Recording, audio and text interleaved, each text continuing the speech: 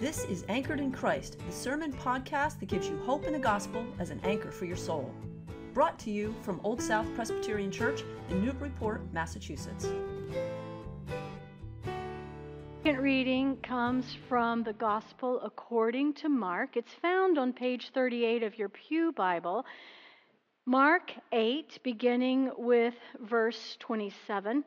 A conversation that Jesus has alone with his disciples, and particularly with Peter. Let us hear the word of the Lord. Mark 8:27. Jesus went on with his disciples to the villages of Caesarea Philippi, and on the way he asked his disciples, "Who do people say I am?" And they answered him, "John the Baptist, and others Elijah, and still others one of the prophets." He asked them, "But who do you say I am?" And they answered, Peter answered him, "You are the Messiah." And he sternly ordered them not to tell anyone about him. Then he began to teach them that the Son of Man must undergo great suffering and be rejected by the elders, the chief priests, and the scribes, and be killed, and after 3 days rise again. He said all this quite openly. And Peter took him aside and began to rebuke him. But turning and looking at his disciples, he rebuked Peter and said, "Get behind me, Satan, for you are setting your mind not on divine things, but on human things." Let us pray. Lord Jesus, we pray that we may experience you in a way that perhaps is so transformative that we understand your nature of the Messiah and our place as disciples. We ask in Jesus' name. Amen. Every state has a motto. New Hampshire, it's clear. It's stark. You ready? Live free or die. Massachusetts is different. The motto is erudite, which you would expect. It's in Latin. Inse petit placidam sum libertate quietem. Only took me 30 minutes. That means by the sword we seek peace, but peace only under liberty. Now, rather than mottos, religions have creeds. Judaism has the Shema. Hear, O Israel, the Lord is our God, the Lord is one. Islam, the Shahada. There is no God but Allah, and Muhammad is the messenger of Allah. But Christians, over the centuries, have more than 1,000 creeds that have come forth from this question that Jesus asked, "Who do you say I am?" The Maasai are people in the Great Rift Valley in Africa. Their creed states that Jesus was always on safari doing good. It declares that Jesus, when he was tortured and nailed hands and feet to a cross and died, was buried in the grave, but the hyenas did not touch him. And on the third day, he rose from the grave. He ascended into the skies. He is the Lord. The Maasai know who Jesus is. Who is Jesus to you? In this text today, we encounter a question that each of us must answer. We hear what is the nature of Jesus' mission, and we experience the nature of discipleship. First, the question each of us must answer. Verse 27, Jesus asks his disciples, "Who do people say I am?" Jesus is with his disciples, and they are in Caesarea Philippi. That's 25 miles north of the Sea of Galilee. It's on the slopes of beautiful Mount Hermon. They actually have alpine skiing there. It is the home of King Herod Philip. It's a city dedicated to the Roman Emperor Caesar. Its citizens worshiped the Greek god Pan. You may remember the half goat, half man playing the pan flute. He's a force of nature. He is the expression of sexuality. In a place where pleasure and power are recognized as Lord, Jesus asks his disciples this question: who do people say I am? Imagine yourself, middle of Times Square, and you're in this jungle of neon flashing lights showing you all the things that money can buy. And Jesus asks you the question, who do you say I am? Or imagine yourself in a crush of sports fans trying to enter TD Garden or Gillette Stadium, or Fenway Park, and you're asked the question, who do you say I am? Jesus asks us to declare who he is in a world of competing allegiances and desires.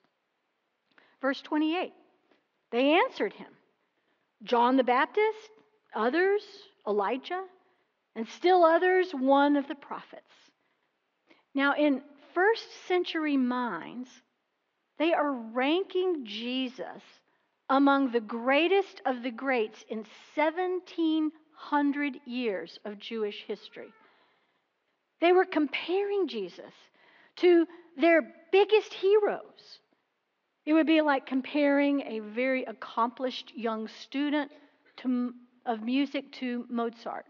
But is Jesus a rehash of someone who is greater? Or is Jesus the greatest? Who compares to him? That really is a question I'd like to ask you. Who compares to him in history? Who is it that has influenced more deeds of love, transformed more cultures, inspired more art, established more schools and hospitals and service organizations in his name than Jesus? Comparing Jesus to any other historical figure is well-intentioned, but it is totally inadequate. The rock band U2 has a lead singer. We know him by the name Bono. He was asked if the claim of Jesus' divinity is far-fetched. No, he said. It's not far-fetched to me. Look, he says, the secular response to the Christ story always goes like this. He was a great prophet. Obviously, a very interesting guy. He had a lot to say along the lines of other great prophets, be they Elijah, Muhammad, Buddha, or Confucius. But, says Bono, actually Christ doesn't allow you that. He doesn't allow you off that hook. Christ says, no, I'm not saying I'm a teacher. Don't call me a teacher. I'm not saying I'm a prophet. I'm saying I'm the Messiah. I'm saying I am God incarnate. And people say, no, please, just be a prophet. No, please, just be a prophet. A prophet we can take. But don't mention the M word, because you know we're going to have to crucify you. And Jesus goes, no, I know you're expecting me to come back with an army, set you free from these creeps, but actually, I am the Messiah. The M word is something many people cannot take. But what they can take is the A word, agnostic. Agnostic. Is the Greek word for not. Gnostic or gnosis is the word to know. Agnostic, I don't know. I don't know who Jesus is. I'm content not knowing who Jesus is. Give me the A word. In 2001, BBC documentary Jesus, the host, Jeremy Bowen, stated, quote, "The important thing is not what Jesus was or what he wasn't. The important thing is what people believe him to have been. A massive world religion numbering more than 2 billion people follows his memory." That's pretty remarkable, 2,000 years on, end quote. Is Bowen right?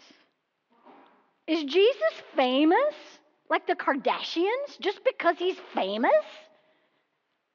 People tolerate living as agnostics because they believe that all religions lead to God.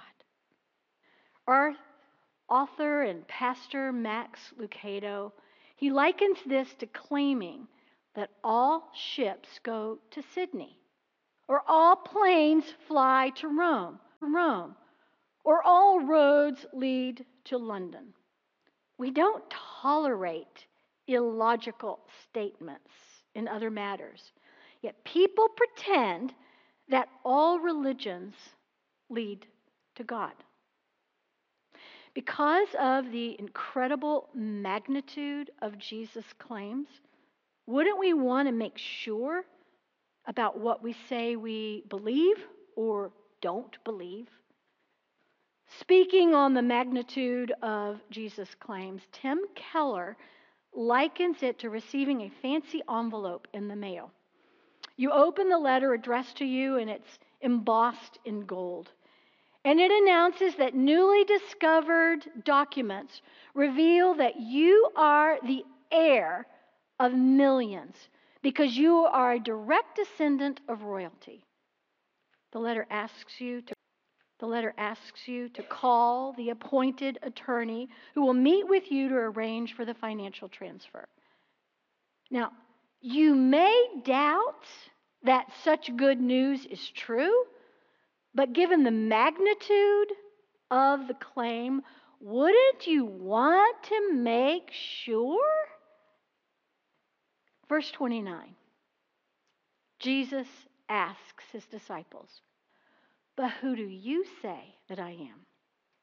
Peter's hand shoots up. He blurts out, "You are the Messiah."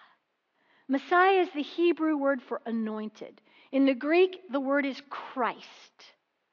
Anointed means that God anoints and appoints for a particular task and gives the divine power to fulfill it. Jesus is the Messiah. Messiah is what Peter acknowledges. But Peter's understanding of it is wrong.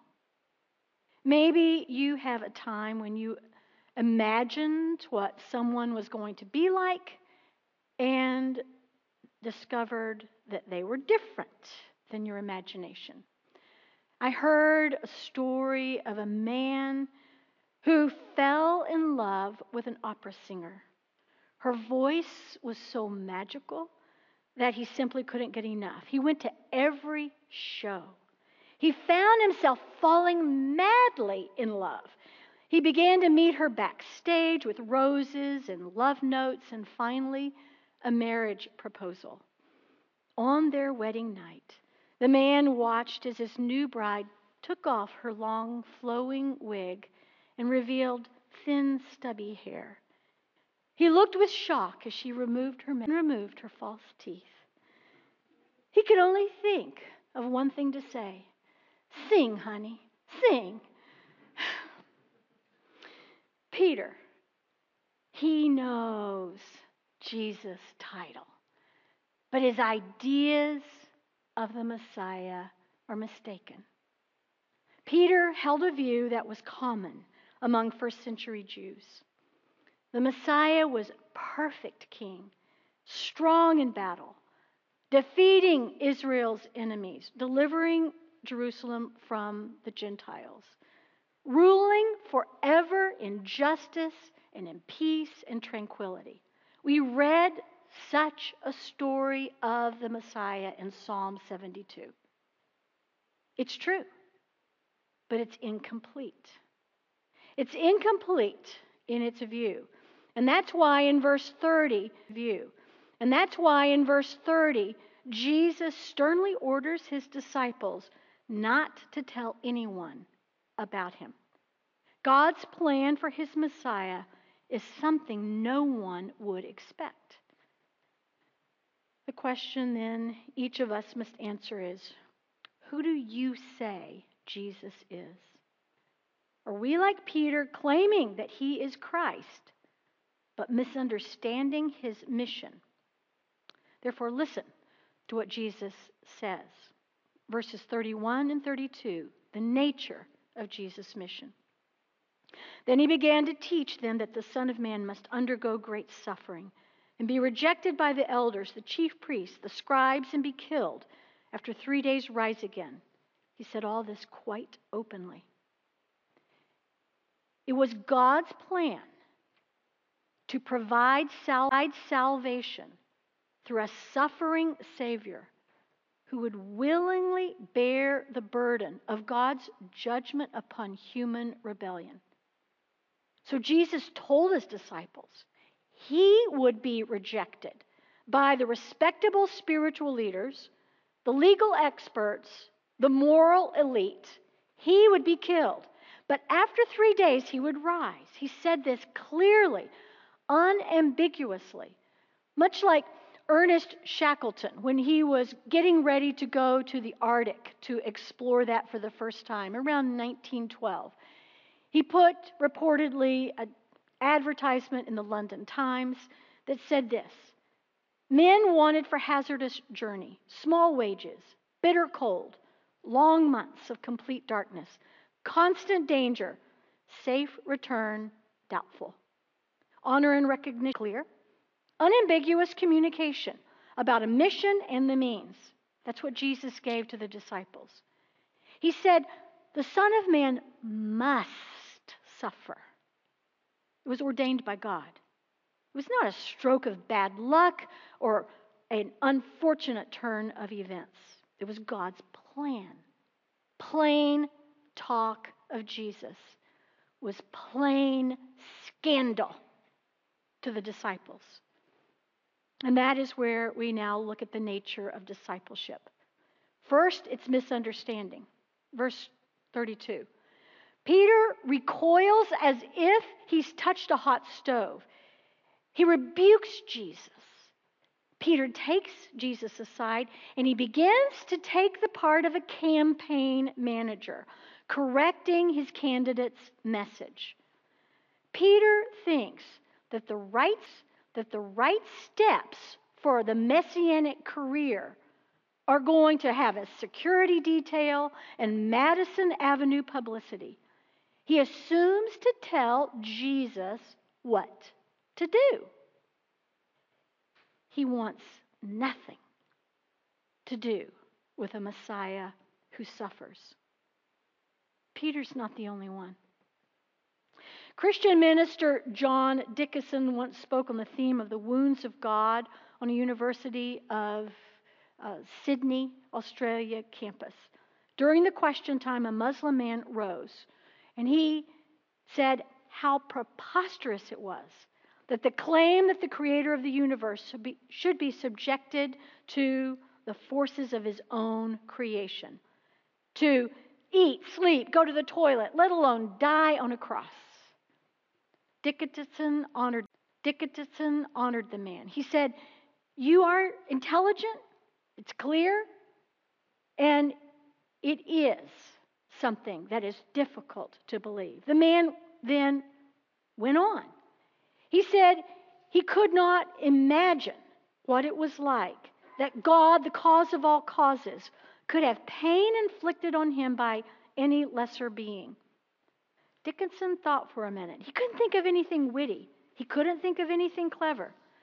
So he simply thanked the man for saying what's so unique about the Christian claim. And he concluded, what the Muslim denounces as blasphemy, the Christian holds as precious. God has wounds. Peter rebuked Jesus for his plain talk about wounds and death. Jesus and rebukes Peter. Jesus rejects Peter's agenda and he rejects our agenda because inevitably it's set on human things, not on divine. To Jesus, Peter's suggestion sounded like it was from Satan. It would redirect his whole course. It is a stern rebuke that Jesus gives because Peter's suggestion is a real temptation for Jesus. Do you think that Jesus would not prefer the easy road to power and glory? Do you think that he did not feel the sting of pain and shame on the cross for sins that he did not commit, but that we did? Jesus was indeed tempted to shortchange our salvation by saving himself, but the divine mission of God could only be achieved by the Messiah bearing the cross. The mission of every disciple is to follow Jesus in his way on the cross. At this moment, then, Peter ceased to be a disciple when he rebuked Jesus.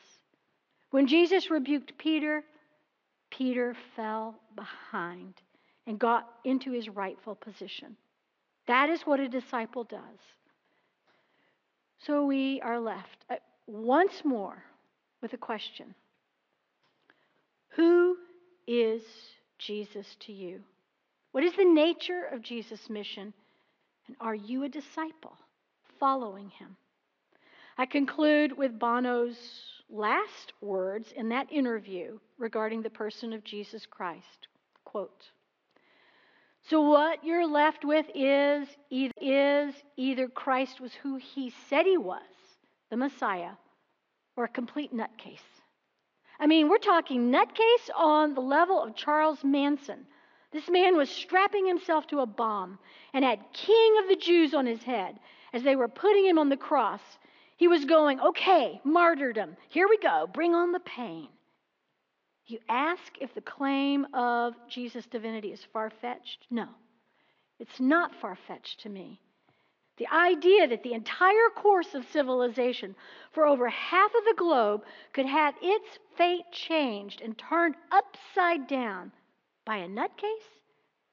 For me, that's far-fetched.